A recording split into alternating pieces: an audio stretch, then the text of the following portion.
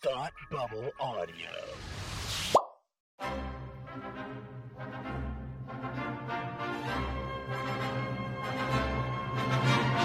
Look, up in the sky! You will never find the more wretched hive of scum and villainy. Welcome to Beer with Geeks with Tim and Frank. Who are you? I'm Batman. I am Iron Man. Your friendly neighborhood Spider-Man. Hi, Christopher. I'm Nero. My name is Inigo Montoya. You're a wizard, Harry. A couple of guys with a couple of beers and a whole lot of pop culture nostalgia. Make it so, number one. Ladies and gentlemen, the Beatles. Named the dog Indiana. Life finds a way. I am serious. And don't call me Shirley. Now sit back and crack open a cold one, because it's time for Beer with Geeks. It comes in paints? Shaken, not stirred. Great Scott! I was way off.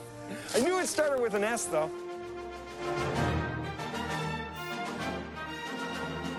Well, hello and welcome to the 2020 Thought Bubble Audio Holiday Special.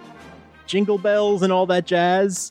I'm Frank from Beer with Geeks and Supergirl TV Talk. And joining me here are a cross-section of all of our Thought Bubble Audio hosts. I'm so happy to have everybody here. And I'm going to go in, I guess, alphabetical-ish order with Kelsey. Hi. Really bold of you to just dive in alphabetically. I know. The next one in the alphabet? Yeah. Wow. Sure. Well, hi, I'm Kelsey. I am Kirsty's counterpart from Hate Watch With Us. And Kirsty's here. That makes me next then. I'm here. I'm Kirsty. And I'm also from Hate Watch With Us. Yay. And Marissa's here. Hi, I'm Marissa. I'm here from the Loud Women podcast. Whoop, whoop. Palmer, you're up. My name is Palmer, and I'm here from Academy Rewind and Batwoman TV Talk. And Tim, my good buddy. I am Tim, my good buddy, and I am here from Beer with Geeks, Supergirl TV Talk, Academy Rewind, and Read Up. You are a consummate professional. You know, you just like, yep, my name is Tim, my good buddy, and that's what I'm here to. That's what I'm here to say. Happy holidays, Merry Christmas, Merry Switchmas, everybody. We are here this year. We had such a good time last year, hate watching, doing our now annual tradition of a holiday hate watch, inspired by our friends at Hate Watch With Us. Last year it was Night Before Christmas with Vanessa Hudgens on Netflix. And this year's, we were victimized by the Princess Switch switched again. With Vanessa Hudgens. With Vanessa Hudgens times 3. Starring 3 Vanessa Hudgens. Yes. Right. Yes, Vanessa She's done Hudgens. us wrong twice in real life, 3 times in the movie. Yes. Oh, man. So a quick synopsis to kick us off. So Duchess Margaret unexpectedly inherits the throne to Montanaro, you know, that famous very real country. And but then she has some trouble with her ex Kevin. But don't worry, because she has an exact double who she's not related to, Stacy, and Stacy's all about getting Margaret and Kevin back together. But there's bad news because Margaret's crazy twin cousin, because that's apparently a thing, Fiona, has other plans for her this Christmas. And let me tell you, folks, hijinks truly do ensue. Would we call them hijinks? Yes, we would. A single hijink. A hijink ensues. A singular hijink. Does anybody have any, like, does anybody want me to open the floor for, like, opening statements? Does anybody have any, like, things they want to get off their chest before we really dive in here? Are there any, like... Yes, I do. Yes, right, Tim, I heard Let's you first. Reverse alphabetical order. Let's do this. I enjoyed this movie way more than I should have. I need to say that right now. I weirdly, unironically, fully enjoyed myself. And the only part that I really didn't understand is they kept telling us what palace we were at in the subtitles, even though they look completely different, and I didn't need that context. And that most of it takes place in one palace after like the first 15 minutes. That is correct. Yeah. One thing we should go over is who here has seen both of them. I have Kelsey and I not. both have. I think we all know the answer to that.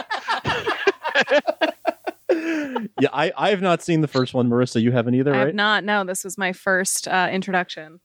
You didn't like sneak out in the middle of the night while Frank was asleep to watch it? Yeah, this is what I do with my free time. I like sneak out and watch Vanessa Hudgens movies. It's my dirty little secret. Okay, Not you say anymore. that, but I have now seen both of these films at least 4 times each. Whoa! And a fun anecdote that I have from this watching experience. I'm trying to be prepared, okay? It's all about the research. So the fun anecdote that I have is at the end of the first one, Netflix autoplays A Princess Switch, Switched Again. Fine. At the end of Princess Switch, Switched Again, it autoplays The Princess Switch. Yes! At the end of which it autoplays Princess Switch, Switched Again. Is that how you ended up watching them all 4 times? Sleep is what you said. Watching Right? the Princess Switch the 3rd time. That's how the 3rd one. Nice. I was trying to do a double header anyway. It became a quadruple header. So all of this is to say that not only is there a wormhole somewhere in Montanaro that allows for 10 to 12 Vanessa Hudgens at any given time, there is a wormhole within Netflix. And they only want you to watch The Princess Switch and Princess Switch Switched Again. It is the Princess Switch, like industrial complex. I feel like that's Yes. wow. So I have a question. Where are these two totally real countries located? Do they ever actually like nail them down? Right next to Or Georgia. just like somewhere over there? Vaguely Europe. They show an animated map in the beginning, and it's just like a large blob that's supposed to represent Europe. So no, they don't. Pangea. So it's Russia. This movie is for Americans. Right next to Genovia. Yes, Anne right next to Hathaway is just a phone call away. That's right. Yes. Clearly an American audience who has no idea how geography works. And so they don't really care. They're like, just somewhere over on the other side. It's just, just Names, go east. Because those were like completely like American names for all of them. True. Yeah, I don't know a lot of I don't know if there's a lot of like Prince Kevins.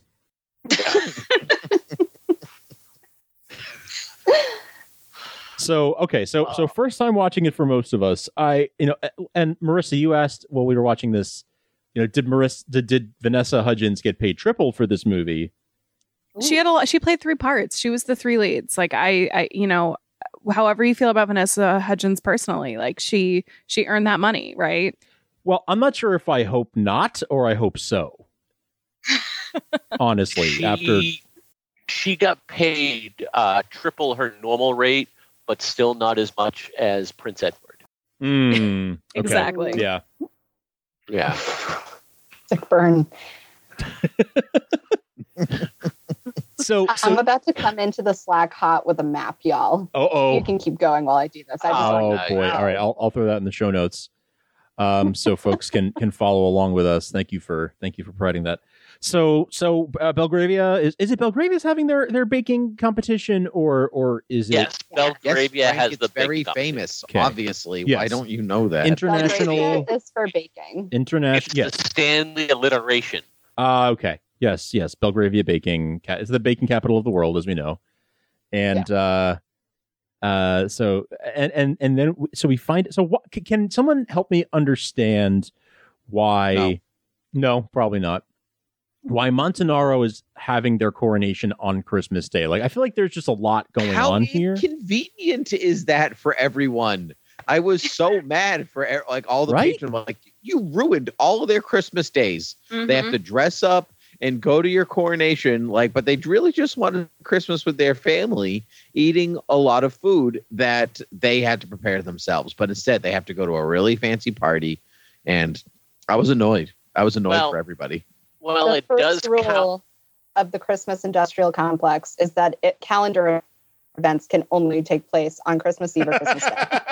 Yeah, That's true. There needs to be a countdown to Christmas Day so that we know like this thing is happening on this day. It needs to be the climax of the movie has to be on Christmas. You're absolutely right. It's a Breakup, weddings, coronations, births, deaths, parties, What else are important things people do? Nights time traveling. Baking contests. Baking contests. Baking contests. Probably funerals. Yep. I was just All sitting of those here. things can only occur on Christmas. It's true. I was just sitting here before we started recording thinking, wait a second. Did anything in that in that movie actually make it a Christmas movie? Like, did anything happen? And then I realized, obviously, the coronation happened on Christmas. Right. Therefore, Christmas movie. Yeah. Right. Yeah. Die Hard is a Christmas movie. Die Hard is Christmas. Nakatomi Plaza on Christmas. You know, that's same thing. There was montage of Christmas decorating. Yes. Which I noted we were there. So I would say by the time we got to the Christmas decorating montage, that is when the movie is like in full swing. That was the first moment I think we could say that the movie is in full swing. We're done with the exposition. We're done with sort of what's happened in the 2 years between these movies. That is 12 minutes into the movie. We are in full swing. Like, they wasted no time. They were like, yeah, you suckers saw the first one. Here's like 30 seconds at the beginning of like an explainer.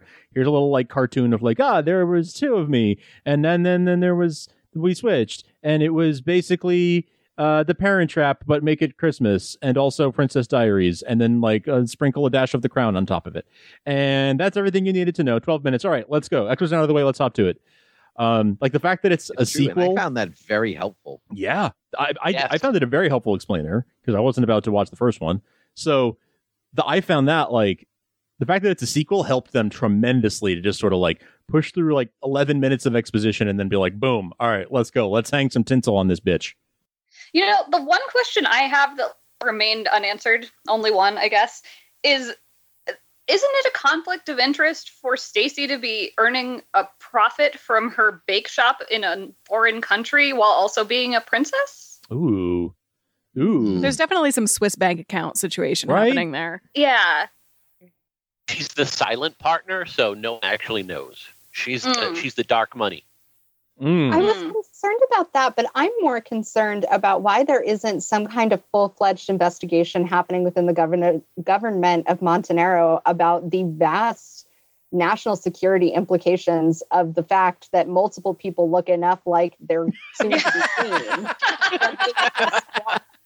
In and out willy-nilly. Like, that seems like an issue for kidnappings and state secrets, and what the fuck else do you know? Yeah, why weren't two of them taken to black site prisons? Right? Yeah. Like, why are they just able to walk free? And why is there no research into like, okay, are these actually triplets? Like, what is happening here? How are these people literally identical? Like, okay, you two are cousins, but like, what? I think there was some kind of investigation, but obviously all the offices are closed for Christmas. So, of course, yes. The other thing that concerns me is that we know that The Night Before Christmas exists in the same universe as this film and Christmas Prince. Yes, Christmas Prince shows up. They make a surprise cameo. And so that means that the Vanessa from Night Before Christmas, who lives in Ohio, I think, is part of this huge clone conspiracy and would somehow have a genetic ancestor with Stacy and Margaret, or the other option is that there's just that many like plain featured brunettes that apparently all of society has developed face blindness. Well, now there's an angle. Night Before Christmas, the way it tied in was they were watched Princess Switched on TV. Right. So there's a Vanessa Hudgens in the universe, but these are just movies in that universe. But really, my biggest concern lies with the child Olivia, because we have a 5-minute montage of them decorating this entire palace for Christmas, her helping, and then at the end, she seems utterly surprised where all of the decorations came from when they're looking at it at the end. Yeah. Very valid. Like what's that about? She's got some problems with memory. A roller coaster. First, she thought she was getting a stepmom who was going to be a queen, and then she wasn't again. You know, it's tough out there. And then she just impulsively gets on a plane. She's the only one who ever figured out the switch in the first movie. Yeah. Yeah. And she, in the first movie, she's the one who figures it out because Stacy calls Margaret and it comes up on Margaret's phone as Stacy, and Olivia's like, oh, how is Stacy calling Stacy? Right. And so she busts them. And so this like small child figured out the switch, but none of the rest of the governments of Europe figured it out. And like that continues into the movie where like after it should be pretty clear what's going on, that like, oh, wait a second. We thought this was Margaret, but it's actually Stacy, but it's actually Fiona, but it's actually Stacy being Fiona being Margaret. People are like, how can this be? What explanation could there be to how this person looks like Margaret, but is actually Stacy? What's happening? I don't understand. This is confusing. And it's like, it's really not that confusing given what happened 2 years ago. You remember this, right? I didn't even see the movie and I remember it. You'd think they'd be on high alert. Unprecedented. Yeah. They told us at the beginning. Yeah, we could have saved a lot of time if somebody was just like, wait, are they doing the thing again? There should be some kind of like series of screenings every time Margaret enters a room. Yes, exactly. To be like, are you Margaret? Tell me something only Margaret would know. Yes. Which she would then tell Stacy, and then that test. Oh no! Well, that's next year's movie, I guess. 2 years. They're filming it. You're right. Year. You're right. Yes. Yeah. In a bubble. So they're decorating the palace and what? Like they're spilling flour all over themselves and then Martin. You cannot have two people in a kitchen at the same time without a flour fight. Exactly. Yes, exactly. So Martin Charteris walks in on them having a food fight, and he's all like, I'm also in on this, and I want to marry her too. Here's the one thing about this sort of scene where they showed up at the palace for the ex-boyfriend. If your ex-boyfriend just sort of flew across the world with his child to visit, right? With no, just I'm just here. I feel like we would make a bigger deal out of that. Like, oh, you just showed up. You just got in a plane and came over. But they're like, no, this is normal. We're going to go. We're going to decorate. They were invited.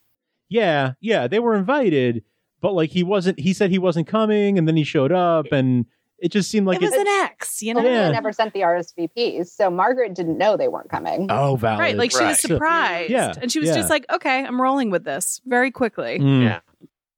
Well, she's very spontaneous. That is firmly talked about. That's established.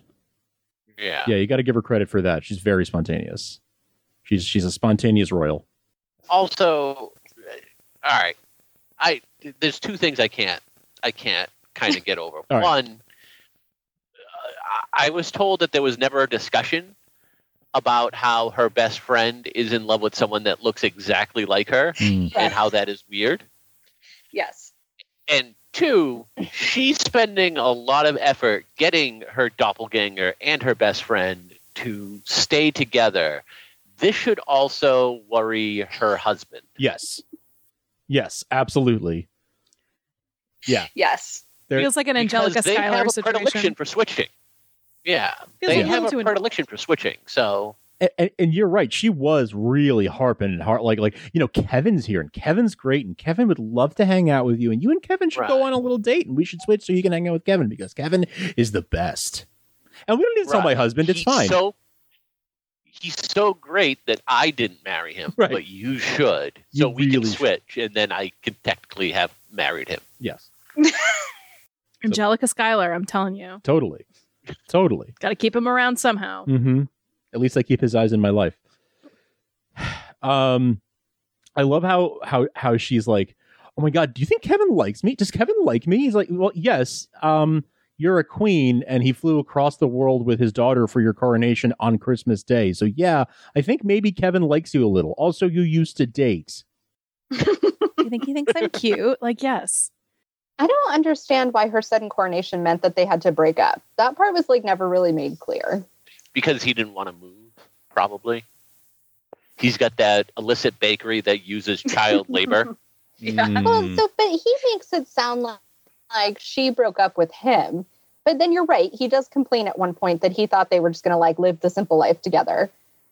So was it a mutual breakup? Did she dump him? Like, what? It feels like a big game, but it's not clear, like, why. And in something that is why a romantic comedy, you would expect to get something of an explanation of that, right? Like, at least like a little. Yeah. Yeah. Like that the crux of the movie. All right, everybody, I solved it, I think. No. So I've been doing some hardcore archaeology while you guys have been talking. Ooh. And some map looking. And so the map itself of the of Europe is quite old, but there seems to be this thing, if you look, there's a Gothi in there, which is Icelandic. And so that means that if Belgravia is kind of near any kind of Finnish country in any particular way, because Gothi was medieval Iceland, then we're probably talking it's supposed to be somewhere within the Czech Republic. Wow. Snaps for Tim. Well done. Wow. Nice archaeology. Thank you, work. Professor Tim. Yes, Professor. Thank You're you. talking about Belgravia, right? Yes. What about Montenegro? Montenegro is not on this map. It is not. Why is it not on this map?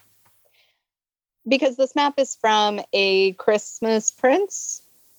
And so this map was used in the scene where they were talking about the relationship between Aldovia and Penglia. Mm-hmm. Which was in I guess Montenegro did exist at that time because Belgravia existed. Yeah. I don't think in the movie they ever gave any sense of geographic relation between Belgravia and Montenegro, but I feel like it's implied they're far apart.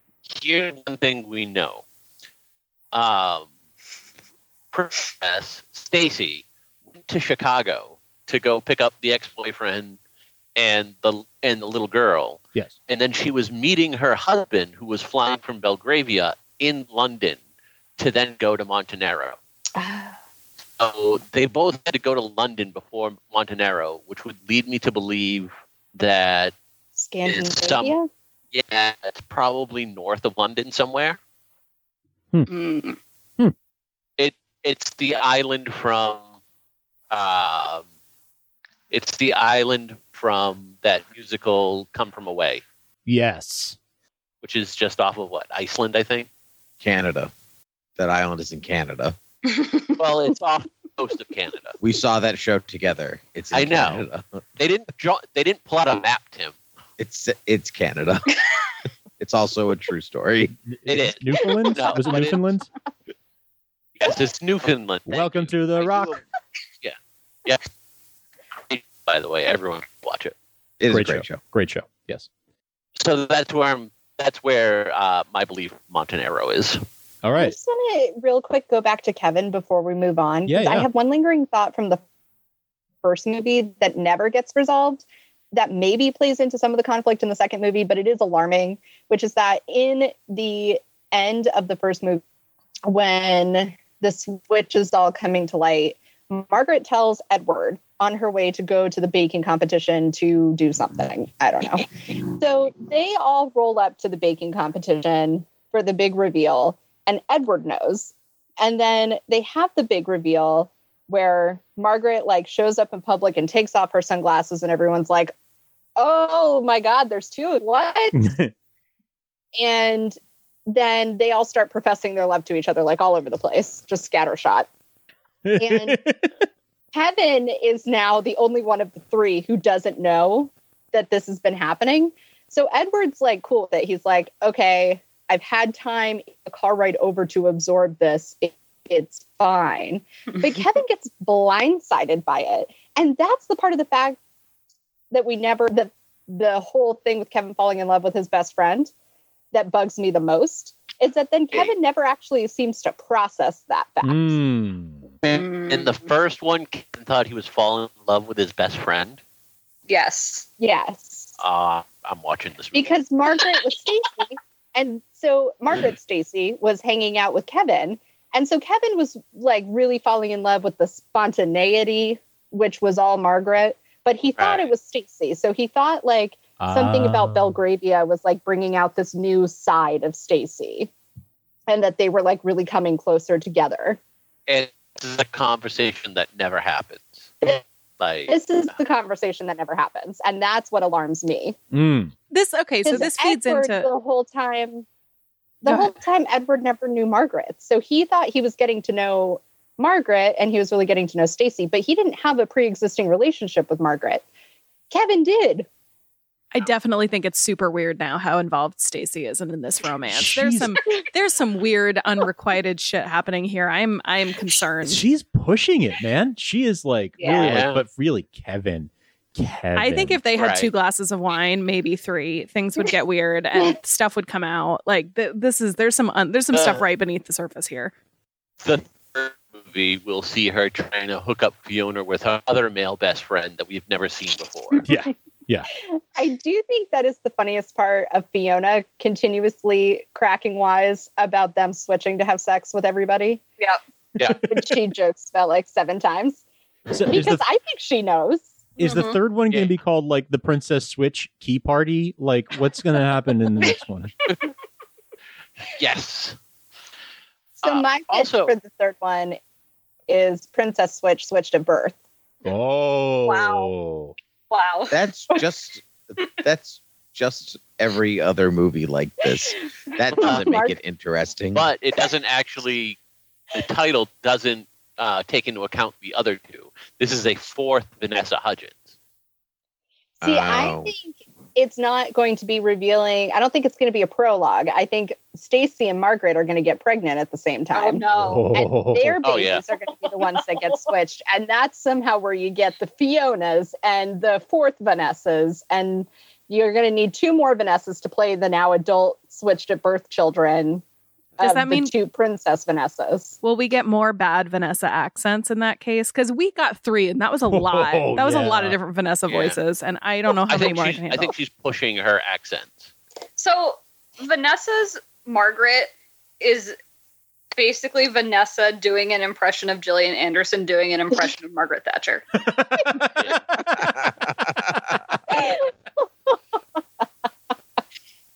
I can't argue with that. That is actually spot on. Do you think her accent reached its final form in Fiona? I screamed when Fiona came on. I said, "This sounds like what I sounded like as a child doing an impression of a grown-up." I just thought they kind of talked like this. And that seemed to be what she was doing. Was like, okay, I'm going to act like a sexy, vaguely British grown-up. Watch out, because I'm blonde now. Yeah, and I think you're stretching it with all of those words, though. You in it. Yeah, it really was. And her I weirdly respect Vanessa Hudgens because when she's playing Stacy switched with Margaret, so Stacy as Margaret, her Margaret accent is like even more Americanized because it's Stacy imitating a British person, or I'm sorry, a Montenegrin. So it's like watered down, and it's even worse than normal English accent from Vanessa, which like is an acting choice, and I weirdly respect it. I feel like you're giving her too much credit on that one. No one can figure it out. Yeah, exactly. Yes, I'm totally giving her too much credit.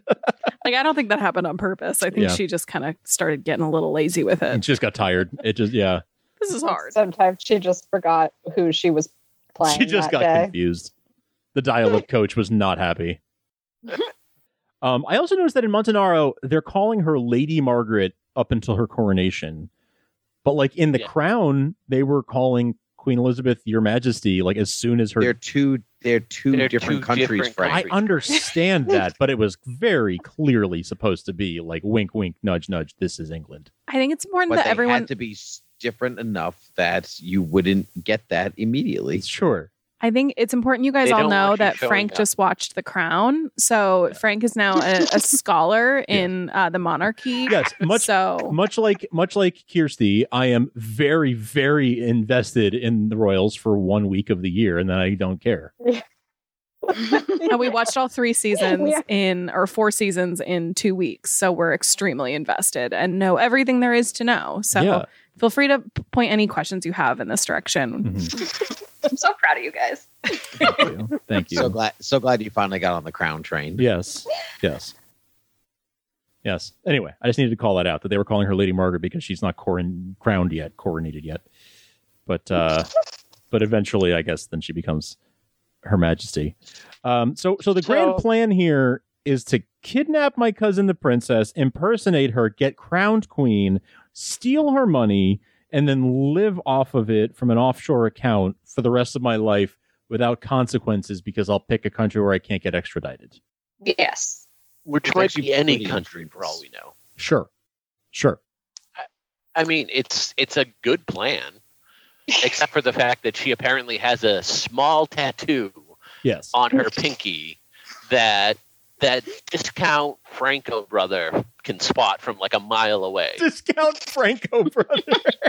We literally had to Google it. I was like, I'm pretty sure that guy's not a Franco. He's definitely not a Franco. He's not a Franco, There's right? not a third Franco, right? Googled. I'm He's not. glad there I'm not are the only infinite one who had to look. There are several Vanessas. There are multiple Property Brothers. There are multiple Olsen twins. So honestly, anything can still happen. My God. Too many Francos. In the Netflix universe, there's only like 5 people and everyone else looks like them. Yes.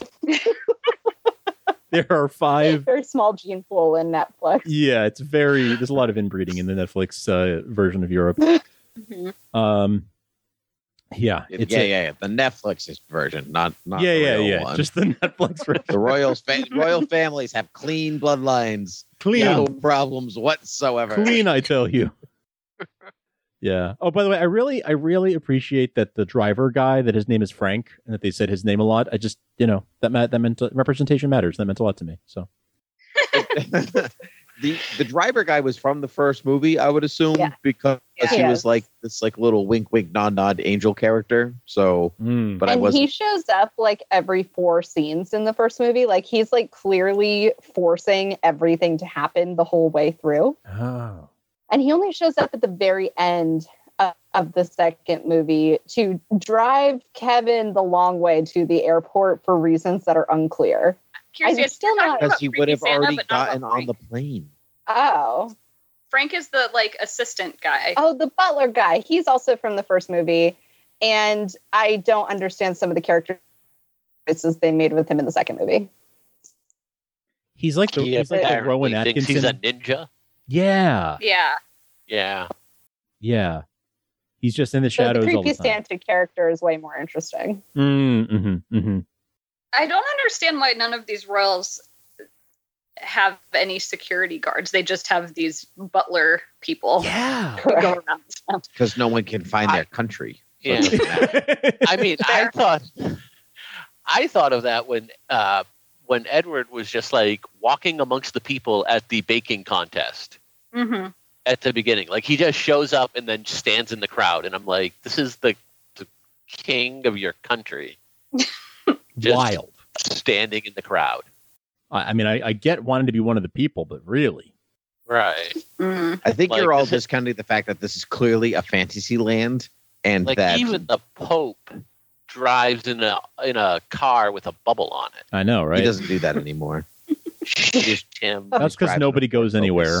That's different. I wish I could have a car with a bubble on it. Yeah. Just always. Yeah. It might get hot. Speaking of cars, Fiona driving a convertible in the middle of winter. Yep. While it's snowing, mind you. Like, I have questions about her snow tires. I have questions about the upholstery. I have questions about the fact that she's not even wearing a hat.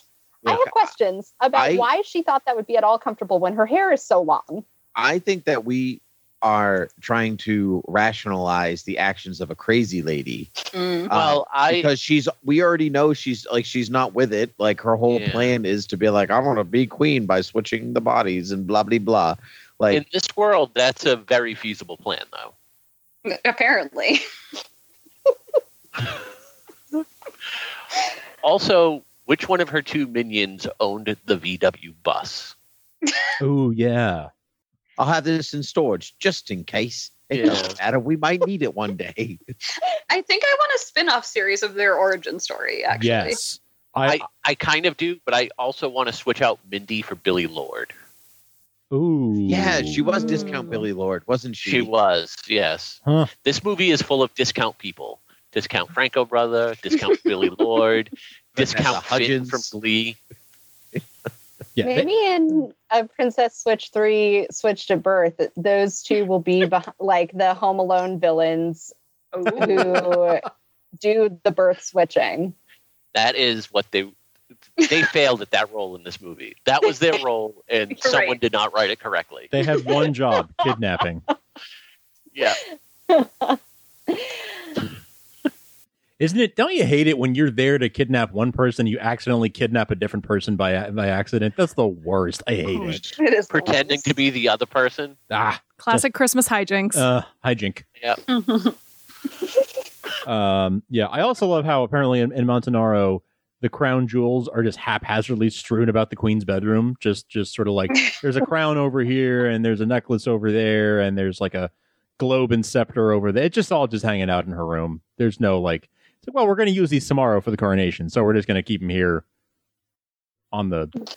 No, there's no sign of preparation for the coronation whatsoever. They were too busy decorating the main hall for Christmas. The one insight we get into her preparation for coronation is the stump speech that she gives like 3 times in the last 15 minutes of the film, where she's like, in the last 6 months, I've learned about the people of this country, and I love its people, and I want to be the queen because I love this country. Did she not know the country No. the whole her life before this? No, it's like her cousin uncle dad had to die and abdicate the throne both at the same time somehow, and then suddenly she was like, oh, I guess I live in Montanaro now. This is one stuttering away from the king's speech. Yes. Exactly. A true story. A true story. But Wait, at least there would have been a... Princess Switch 2 is a true story? Yes. It's so many Vanessa Hudgens running around. Oh, man. And then like Fiona's like, so now she's about to be fake queen, and she's all like, you know what? I've decided that we're going to have the coronation tonight, and no one's going to be suspicious because that's not a problem. So at least it wouldn't have been on Christmas Day. I guess, but like, you know, why aren't all those priests saying mass? Don't they have Christmas Eve mass? Midnight mass, you know, like they're just hanging they around. Isn't the fake in between masses? Isn't the fake Archbishop of Canterbury busy? Like, doesn't he have something to do? You would think. No. They're in between the 6 o'clock and the midnight mass. Oh, of course. Sure. I mean, I guess if you know 6 months in advance that the coronation is going to happen on Christmas Day, you could probably work that into your mass, couldn't you? I guess you'd work that exactly. around. Yeah, it work counts around as that. your Christmas mass. Yeah. There's got to be some kind of biblical lesson in there somehow. And so was Jesus born to this new age for this country whose name I've forgotten. It's all cyclical and symbolic, you see. She is like a newborn babe because she has a little poofy face. And we have a baby that's newly born. Could you please step into the manger now and wrap yourself in swaddling clothes to signify that you are a new monarch, a newborn monarch? Of course, the symbolism was there the whole time. Yeah.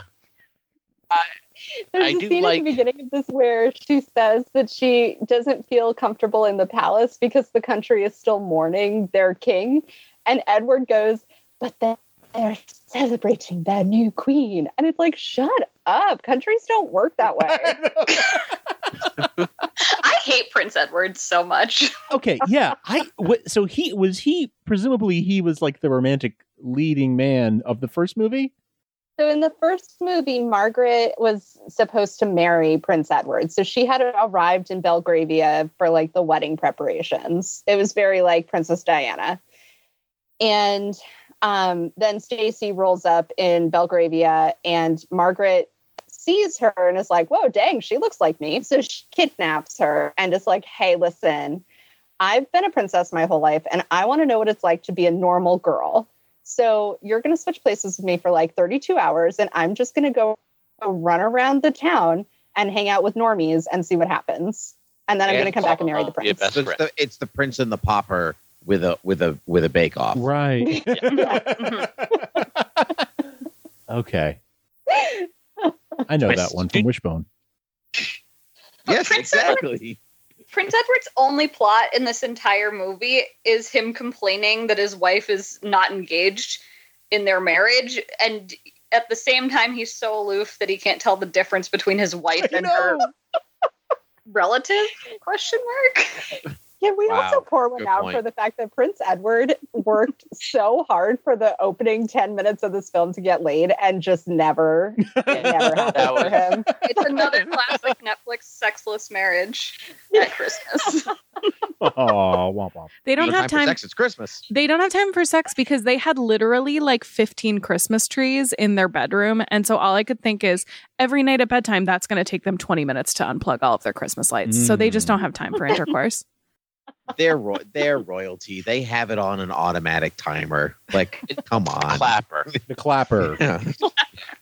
Well, that open. No, this is not an explicit That's podcast. The peak technology.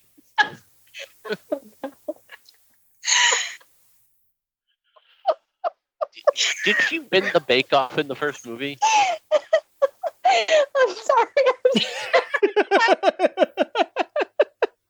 I just had a whole journey in my brain.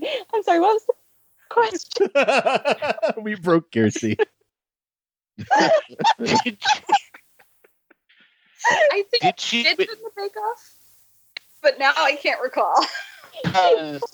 It seems like the person that the prince is falling in love with winning the Bake Off would raise some questions about the legitimacy of the Agreed. So both he and Margaret, oh my God, were at the baking competition. And I can't remember if Margaret was always supposed to be there. I think she was. I think that was supposed to be like one of her big public moments leading up to the wedding. And she does ultimately, I think, present the prize to Stacy after it's announced that Stacy won. But the prince wasn't like a judge. He was just like an MC.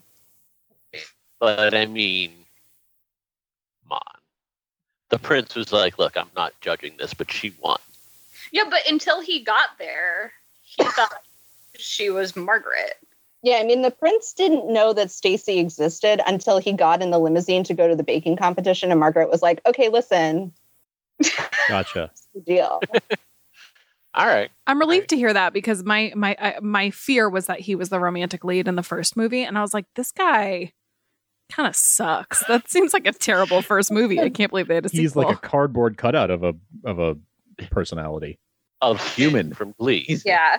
Yeah. So they talk a lot in the second movie about how Margaret is spontaneous, but in the first movie, it's that Stacy is like rigid and follows a schedule and cares about order, and Margaret is spontaneous. And so that's why Stacy's a better match for Edward, and Margaret's a better match for Kevin. Sounds like she'd be a better queen too. Wow. Order. They completely forgot that in this movie.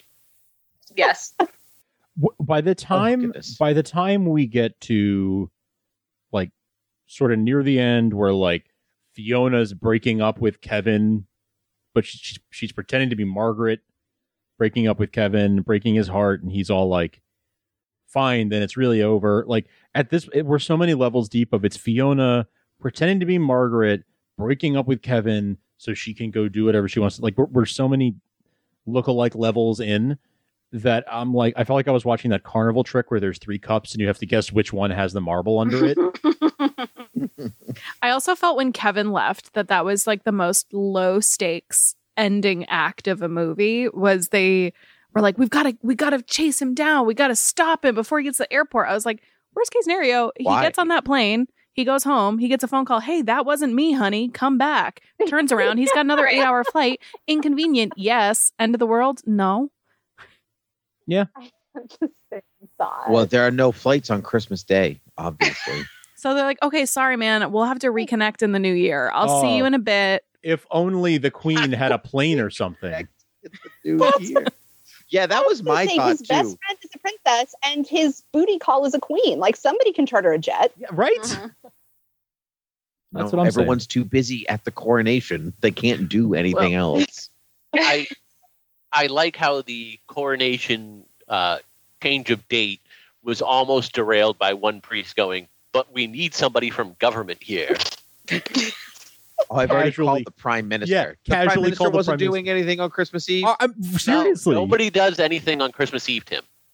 We're in a pandemic. They clearly weren't, or they're all very sick now. Also, why? Like, what was she told to get her to the church? Yeah, right. Like, Because what do you they say to the got- prime minister they to get got her the there person early? from the government. Yeah. Well, it seems that the whole philosophy behind everything is just like, well, the queen says we're doing it, so I guess we have to do it. End of story. Yes. So I think whoever, like Fiona as Margaret, just like told somebody, call the prime minister and tell them, Tony probably, because Tony was in on it, but probably Right. just called up the prime minister and was like, for Hey, Prime, reasons, we are get on down here doing to the the coronation church. now. Yeah. Yeah. And she never once got the right orphanage. I know. Nope. St. Matthew's, St. Michael's. Never once. Never once. I care about the people. What about the orphans? Yes, them too. The most, obviously. And at one point when they're like, wait a second, we have suspicions that the queen's cousin might be committing treason, but shh, don't call the police or anything. We'll figure this out ourselves. They had There are- those two there are costume no- guards. Yes. Wasn't that enough? Yes, exactly. Yeah, when they all busted into that house, I was like, you guys don't even have a weapon. Like, this is a kidnapping scenario. I feel like we should be a little bit more armed, like pepper spray, something. Something. Now, look at who was doing the kidnapping, though. Exactly. Otisburg. Yeah. What do you think about the fact that they made Meghan Markle go through kidnapping training? Wow. What then? Please And say after more. This movie, they made her go through twin training. Yeah, like look-alike training. If you ever come across your lookalike, this is what you should do. Just watch this movie, take notes, and you'll Yeah. be fine. In an evil cousin princess switch scenario. You Not gotta to be be prepared confused for with a friendly princess switch scenario. Yes. There are consensual princess switches, and then You have That's to be the prepared one for thing every missing possible. from The Crown. Yeah. Yes, exactly. Yes. Yeah, I love how I love how like on The Crown, I mean, I guess and in real life, like there was that guy who broke into Buckingham Palace and like he did it twice, right? Like he came in and found where the Queen's room was and then went back a second time and did it. And I feel like Fiona coming to the palace and leaving the wrapped toilet paper roll as a gift and then coming back later, like that's her casing the joint the first time and then coming back the second time, just like that guy was like, I'm just gonna hop back on a bus and go back there and do it again. Genius. Yeah, we got to give more credit to Fiona because you know what, we laugh, but she actually pulled it off. It worked, right? It worked. You know, it did work because everyone is dumb. Yeah. Yes. Speaking of giving credit to Fiona, the real trick that I don't think was given enough credit in this film is that they throw Tony in the dungeons for his part in all of it. But she gives this bleeding heart speech like, all my life, I've only wanted to be like you, Margaret. And I don't have a family, so of course I had to pretend to be the queen. And I love you because I look like you. And then she gets like come to the coronation wearing an ankle bracelet instead of going to actual prison. I will say, part of me, when they pan over to Fiona during the coronation and she's there cheering, thought for a second, why isn't police with her? Yes. And then it went out wider, and I'm like, oh, thank God. They at least... Why did she get to come to the coronation at all? I feel like Because if she's you kidnap, family. Laws don't apply to rich people. 3 princesses, you don't get just an ankle bracelet. Here's Laws bad don't PR apply to for Vanessa Hudgens. doings. We all know this. Look, she did bad things, but you know what? Her feelings were hurt, so it's fine. I had an inferiority complex, so you can understand. You don't get it. I was bullied. It makes everything lack fine. Of emotional maturity. Yeah. I'm hoping in the third movie she gets out of prison by switching with the person who runs the prison, who is also played by Vanessa Hudgens. Sure. Yeah. The warden. The warden is also Vanessa Hudgens. Yep. Yeah. Yeah, and that's where we cross over with the Orange is the New Black universe, also. Yeah. Yeah. Princess Switch Shawshank. Yes. There we go. Yeah, and you know, Antonio. Stanford Princess Experiment. Oh God, Stanford Princess Experiment. Oh, that's horrible. Oh man, that gets real dark real fast. Shawswanky? Shawswitched? Shawswitch, the Princess Redemption. I like how Antonio is like, Antonio figures it out and he's like, oh, so you're Fiona. Look, since you're committing federal crimes, let's commit federal crimes together or else. Yeah. I'm actually surprised. You can just like see like the tension release from his body because it's like, okay, I don't actually have to trick this chick into marrying me anymore. Right. I've got another plan. Yeah, plan B. See, I was actually surprised he wasn't like, you get coronated and then marry me right then. So then I'm technically married to the queen and there's no divorce in this country. So that would have been smart. Is that a plan? There's no divorce in that country? It should. You know what? At this point, sure. Assuming that it's fake England. Yeah. Yeah. That's true. Yeah. But it's true. Although fake England still has divorce, I give you Princess Diana. Yes. Uh-huh. Yeah. Yes, and look what happened to her. Oh God. Yes, we know the royal family killed her. We don't know. want to get divorced. Yes. Tune in next season to find out how. Yeah. Sorry, spoilers. I know you guys haven't reached that far in history yet.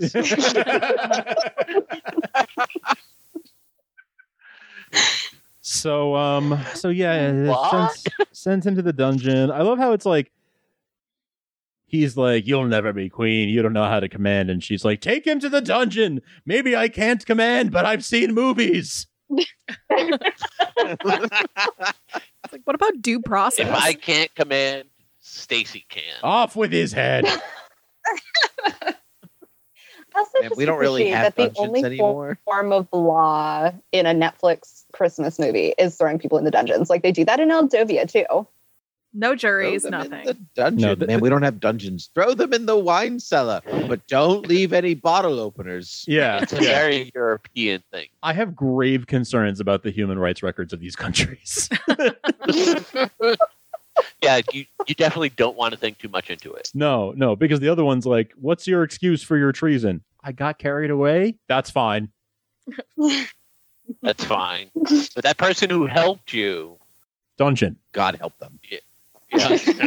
Get the gallows ready. Yeah, exactly. Put them in the stocks. Sometimes you commit treason because you just want to make sure that you actually do want to be a royal person. And sometimes you commit treason just because you feel a little unloved. There you go. Yep. We all have our reasons for the treason.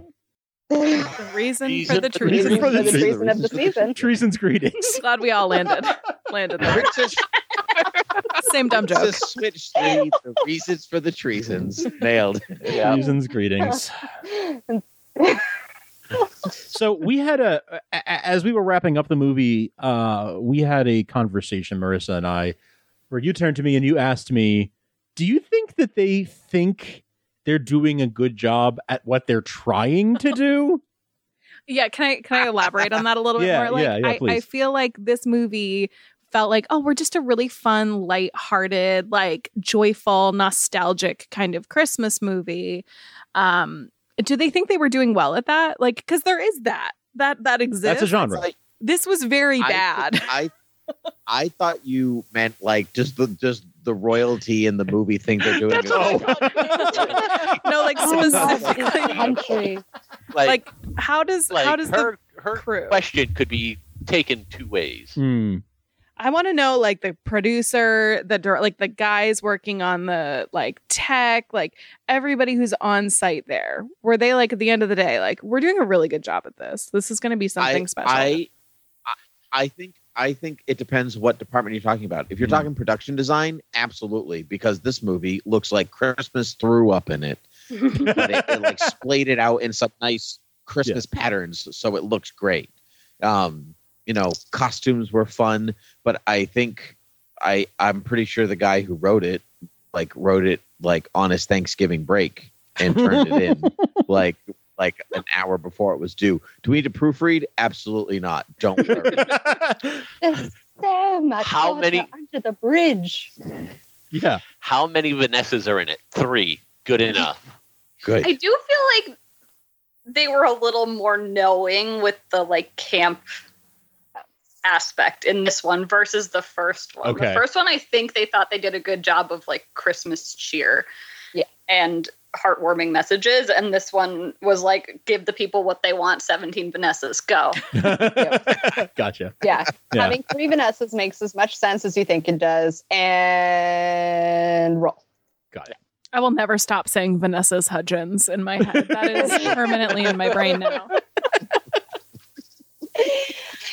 What I will say on that matter, as my only counterpoint, Marissa, is this film franchise slaps. And I don't know how that totally addresses your questions about quality or sense of pride on set, but I do think in some cosmic way, it speaks for itself that it slaps.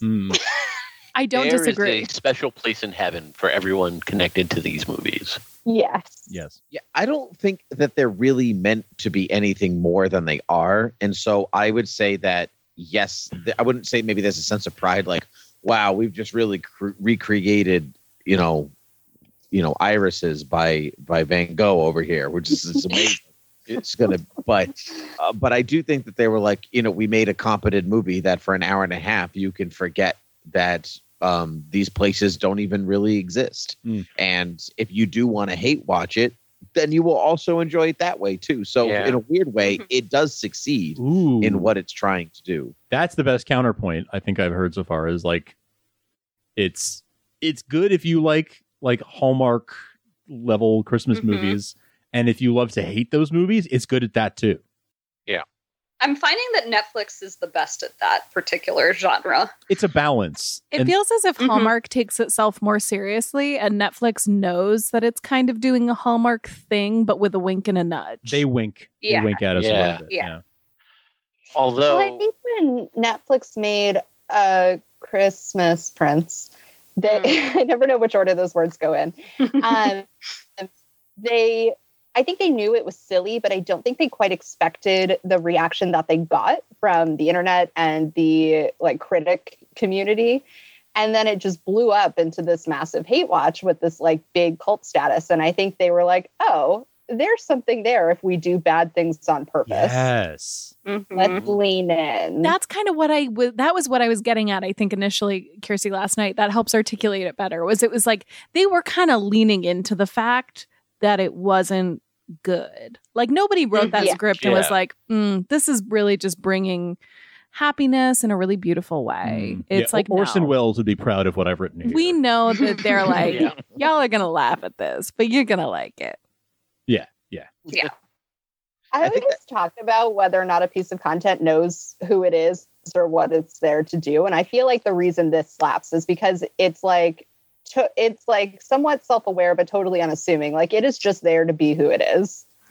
Yeah, a real critical theory. I'm going to get academic for a second. Like if you're talking like real aesthetics, critical theory, like the stuff that people study in school and what philosophers say about literature and art and how we're supposed to look at it, there's a big wave of you have to know what the audience is and you can't compare it to anything else. You have to take the piece exactly for what it is and judge it on its own merits, because every piece is so different and everyone is so different who looks at the piece that you can really only look at it within itself. And so not watching the first one, I only watched the sequel. I had only this movie to base it off of, and I watched it for what it is, and I enjoyed it for what it was. It may not have been the best thing I've ever seen, but it had a rockin' album, all the good Christmas music. It looked like Christmas, and I laughed a couple of times, whether at it or with it. And so, in my mind, that's a success. You know what else it had that I thought was really special? It had a 90s montage, a 90s getting ready montage. Yes. Like that, when they were sort of dressing up as each other, I was like, chef's kiss, delicious. Haven't seen this in years. Love it. Perfectly done. A plus all around. Very parent. No notes. No notes. Exactly. Exactly. So compared with last year's film, last year we watched Night Before Christmas. Let's go around in no particular order. I'm going to start with. What did I just say about comparing? No, Frank? you're right. What did I was one perspective on its own merits. This is how we feel about it now. Much like on Academy Rewind, Tim, your take is wrong. No, and we're going to completely dismiss it. Those are your words, not mine. The words of Palmer are not representative of the words of Frank. I'm sorry, I was playing solitaire while Palmer was talking. What did he say? That's what makes you guys a great duo. But let's start with Palmer, actually. Like, so comparing it with Night Before Christmas, Palmer, which one do you like better? Night Before Christmas. Okay. I think it's a much smoother movie. It has plot that makes sense mostly. This does have more Vanessas, so that is a tick in its column. Just purely by volume, this has that in its camp. Yeah, but other than that, I like this movie. I think is empty calories. Kelsey, what are your thoughts? And because A Christmas Prince wasn't empty calories. I've never seen A Christmas Prince. I've seen Night Before Christmas. Night Before Christmas. And A Princess for Christmas. I'm sorry, the titles are also similar. Oh no.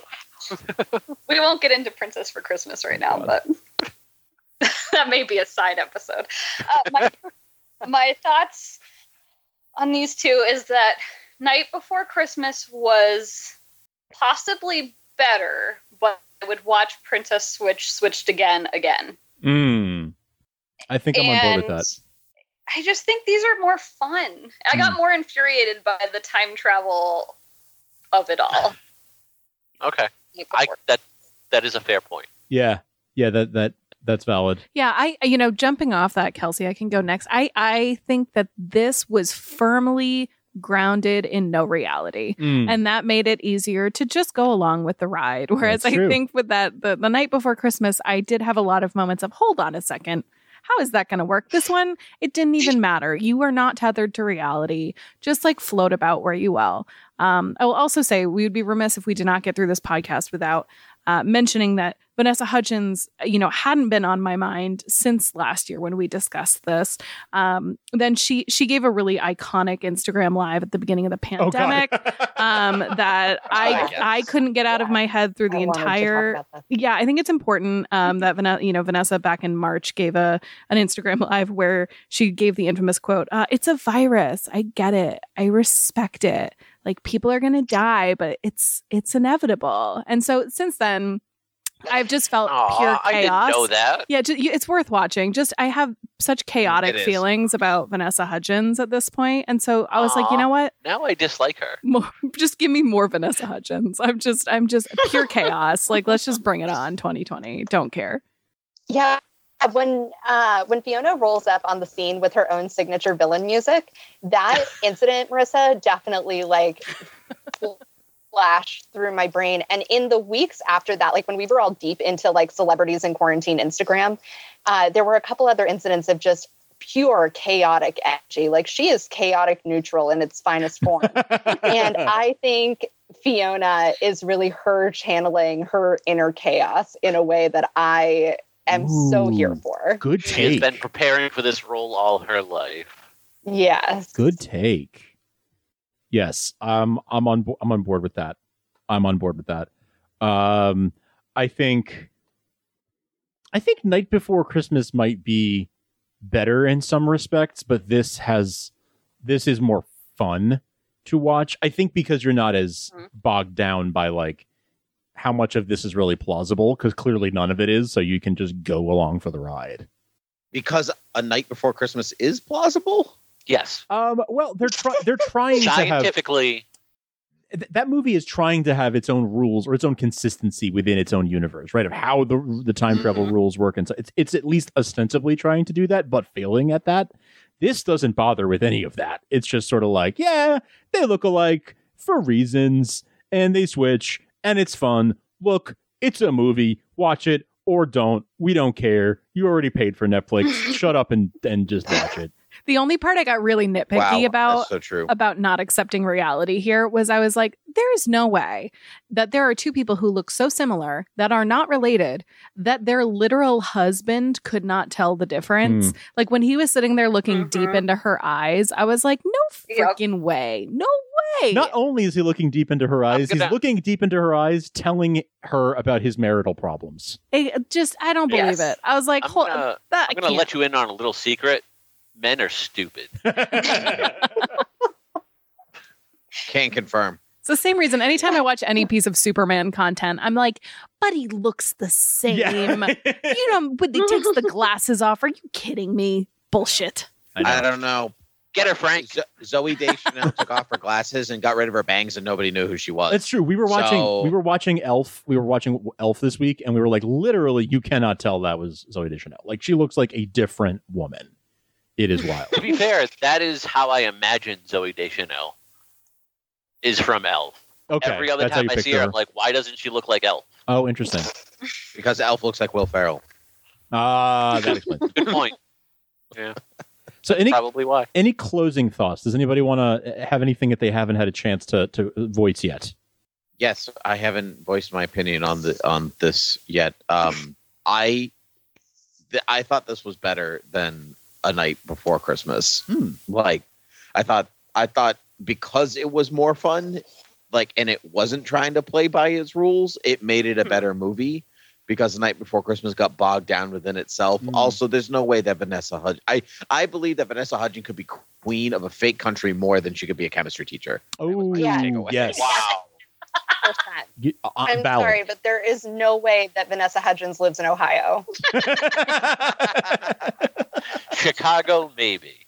That I can allow. She definitely is not like giving counseling advice to 7th graders. No, there's no way. But it was such good advice. That kid in. Like, she wouldn't even be in the same room as them. No. So, I think this movie was better. Like, just across the board. Mm-hmm. Not to say that it was good.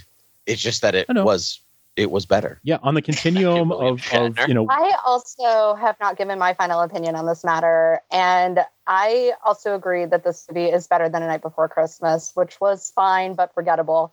But I'd like to see your Princess Switch switched again and raise you what is now the most important Christmas movie of 2020. Eurovision Song Contest, The Story of Fire Saga. Yes. Oh, that movie. Is that a Christmas movie? So the new Hate Watch With Us campaign for the end of this year is that henceforth, Eurovision Song Contest, The Story of Fire Saga is a Christmas movie. If Die Hard gets to be a Christmas movie, what was the other one? Holiday gets to be a Christmas movie. If Harry Potter gets to be a Christmas movie, then tell that to ABC Family. It has one scene at Christmas. The whole movie doesn't even take place at Christmas. ABC Family usually shows it on Thanksgiving, though, I thought. And Halloween. It's an all-year movie. They definitely show it around Christmas because there's always that preview of little baby Harry standing in front of a tree in the Great Hall. Yep. This is all just to say, because I just needed an opening to do it, that it is now canon that Eurovision Song Contest, The Story of Fire Saga is in fact a Christmas movie. I like it. It has elves and Christmas lights. It has elves and snow and lots of lights. I think we need to rewatch. Merry and bright. And Will Ferrell. Mm-hmm. I thought it was Elf himself. Yeah, I thought it was a delightful movie. I loved it, and I will co-sign on this. Yes. Right on. That's the real gift this Christmas. That is indeed. Well, thanks everyone for getting together and doing this. This is so much fun. I love when we get to do this. I will say I think that we can all agree this is better than the very first Thought Bubble Audio holiday special we did, which was the Star Wars holiday special. Sure was. So this, by default, is better than that. Netflix has the Lego Star Wars Christmas special on its home menu, and every time I see it, I think it's trying to push the original Star Wars Christmas special on me, and every time I find myself having PTSD flashbacks before I realize it's Lego Star Wars. Yeah. You should watch the Lego one though, because it's hilarious. It is fun. It is very fun. Yes, it pokes a lot of fun at itself. When it's over, you're ready for it to be over. Like it's like just the right amount of time for you to be like, okay, I'm good now. I made it. It's only but 30, 40 minutes, right? Minutes. Yeah, something like that. But it really makes fun of everything Star Wars in the best way. It's quite fun. So I will put a plug out there for that too, because that's great. But yes, it is traumatizing when you see it and it's like Lego holiday special and you're like, no, I already did that to myself. Not today, Satan. Yeah, exactly. Not today, Santa. Well, thank you all for joining for this absolute cluster of a Netflix holiday movie. In reverse alphabetical order, Tim, where can people find you on the internet if they want to hear more of you? They can find me on Beer with Geeks and Supergirl TV Talk and Read Up and Academy Rewind. You can find all of these shows at thoughtbubbleaudio.com, and you can find me on Twitter at TimothyPG13. Cool. And Palmer, what places can people find you if they want to hear more of you?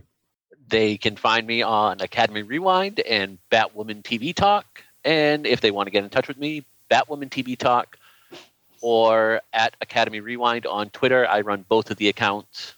So those are where you can go. Just never email academyrewind@gmail.com because nobody checks it. For years. Haven't checked. For years now. Yep. You know there's a forgot password button? I just want to make sure you guys are aware of that. Right, no, we forgot where that button is. I know what the password is. I just don't check. Oh. I have 3 work emails. I'm not checking any more emails. I like these very public boundaries you've set for yourself. I like to imagine that you guys have a bunch of like sponsorship offers sitting in your inbox of people that want to like partner with you and give you money. You're like, I don't check that. I mean, it's possible, but we say every episode we don't check the emails. So you are very vocal about it. Yes, that's true. Kirsty, where can folks find you if they want to find more of you on the internet? Did you skip Marissa? Sure did, because I'm bad at the alphabet. Yeah, I was kind of like, oh, that's fine. Whatever. I'm just sitting right across from him. It's fine. No, you can find me. I host the Loud Women podcast. We recap Shrill on Hulu and talk about feministy kind of stuff. I'm also on social media at Hi, this is Marissa. Mm-hmm. Kirsty, over to the K's. Now I think it's your turn. Now into the K zone or something. You can find us both over at Hate Watch With Us, which is at Hate Watch With Us on Twitter, hatewatchwithus.com, where we have an incredible website that Kelsey overhauled this fall with really beautiful headers, and every single picture on every single episode is like a tiny little like inside joke, and it makes me infinitely happy. That's hatewatchwithus.com. Or you can send us emails. We do answer them and check them regularly at hatewatchwithus@gmail.com. Right. Show off. You can also send your Academy Rewind emails to them. Yeah, if you want to get in touch with Academy Rewind, find us at hatewatchwithus@gmail.com. Oh, we will be lighting up the Thought Bubble Audio Slack channel. Amazing. Kelsey, anything to add to that other than your A+ web design skills? Probably applies to all, but you should find us individually on Apple Podcasts or wherever you're listening and give us a 5-star review only. Mm-hmm. Anything less than that, it's not worth it. Your 5-star reviews to tell us about all of the reasons why it's a great idea to invite Eurovision Song Contest, The Story of Fire Saga into the Christmas movie canon. You heard her. Wow. I think that leaves just me, and you can find all of my shows, Beer with Geeks, Supergirl TV Talk, and you can find those at thoughtbubbleaudio.com. You can hit us up at patreon.com/thoughtbubbleaudio if you want to support us and kind of help all of the shows across the network with server costs and things like that. Helps us a lot, and we appreciate it. And yes, those subscribing in an app, whether it's Spotify, Apple Podcasts, whatever it is, subscribing rather than listening in Google Chrome or whatever, it helps us all a lot and helps our shows get discovered and helps other people find them. So if you're not, consider subscribing. It's free to subscribe, and then you'll get every episode automatically delivered to your phone, your computer, whatever your device is, if you subscribe in one of those apps. So highly recommend that, as well as Patreon. If you want to help us out, you can find all of that at thoughtbubbleaudio.com. Thank you all so much for listening. It's always a hoot to get together, all of us, and hate watch something holiday themed. So thank you to all my fellow hosts. Thank you to all of our listeners. We love putting together this little holiday gift for you at the end of each year. And we hope you enjoy it. So until next year, we will be talking to you on the internet. Bye, everybody. Bye. Bye. Happy holidays.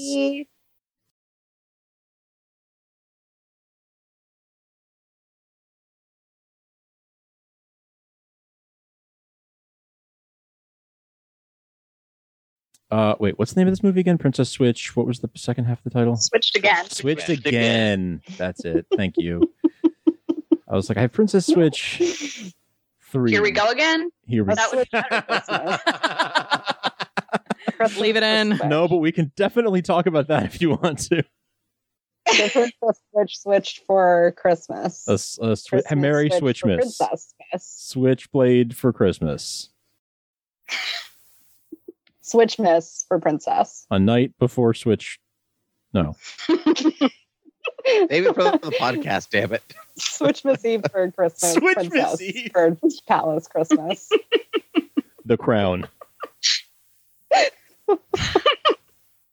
Okay. Cool.